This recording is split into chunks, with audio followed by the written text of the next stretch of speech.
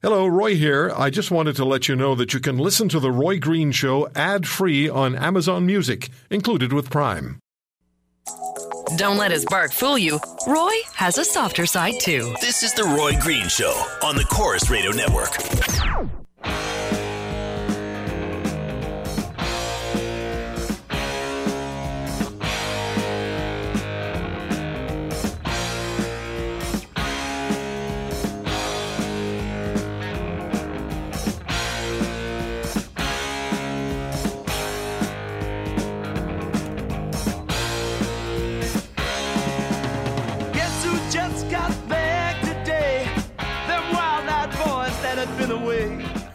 I was thinking last night about a question that I asked Kevin O'Leary that we didn't really get an answer to because he wants to wait to talk to the eventual leader of the party and other members of the party.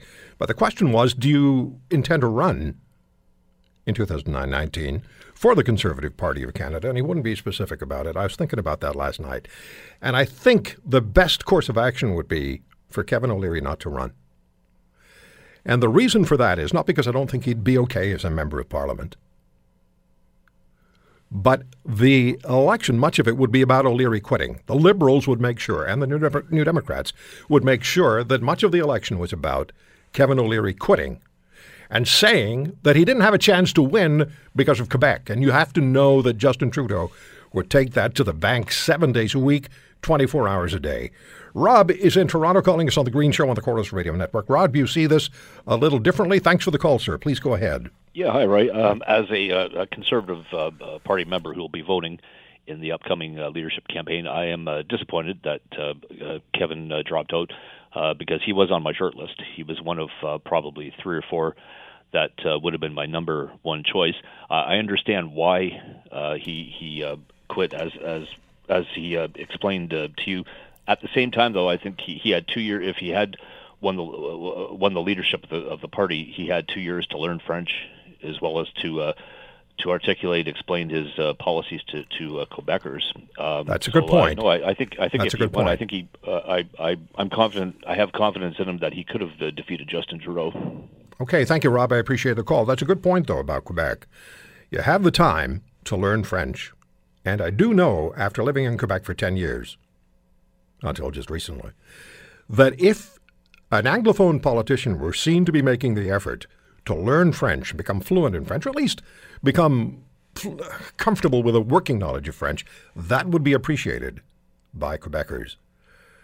800-263-2428. What's your reaction to Kevin O'Leary walking away from the leadership race? And are you satisfied with what Mr. O'Leary told us about the decision he made and why he made it? 800-263-2428. Jim is in Toronto. Jim, thank you for the call. Yeah, Roy. I mean, unlike the previous caller, I take a distinct turn in all this. Unfortunately, Kevin O'Leary still doesn't get it. The federal PC, the adhesive that kept them together, even in 2011, it was not so much about Mr. Ignatieff and just coming back to visit Canada. It was Harper. Harper knew French, but that's not the issue here. He had the three-legged stool of conservatism in place: libertarianism, which Bernier represents; fiscal conservatism, which a lot of the candidates right now that are running for. But the social conservatives are gone. That's one of the reasons why Brown will not defeat Wynne in the next election, if Wynne is still around. And I suspect she'll be gone by mid-July. The Liberals will replace her. At the federal level, Roy, there's no way they're going to win without the social conservative movement. Now, I'm not here to bang the drum for them. I am a social conservative. But who's going to do the work? Who's going to raise the money? Libertarians? Are you kidding me?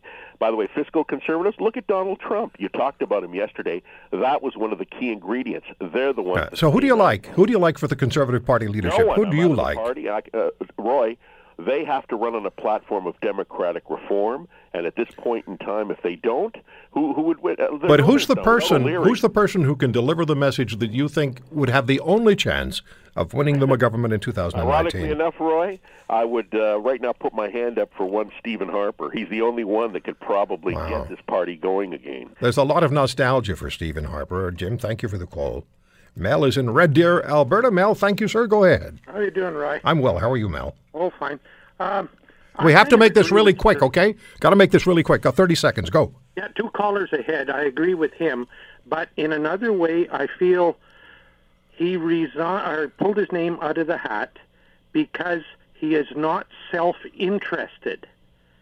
Too many politicians are self-interested. He's looking for the better choice for the party, but I do agree he would have had time to straighten things out. Yeah, and I think it would have been a favorable impression it would have made on Quebec. Mel, thank you very much for the call. When we come back, we're going to be speaking with Erin O'Toole, former Air Force captain, former Veterans Affairs Minister in the Harper government. There are a lot of people who think very highly of Erin O'Toole and believe that he has an opportunity to come up the middle if it goes to, say, the third or fourth ballot. Stay with us.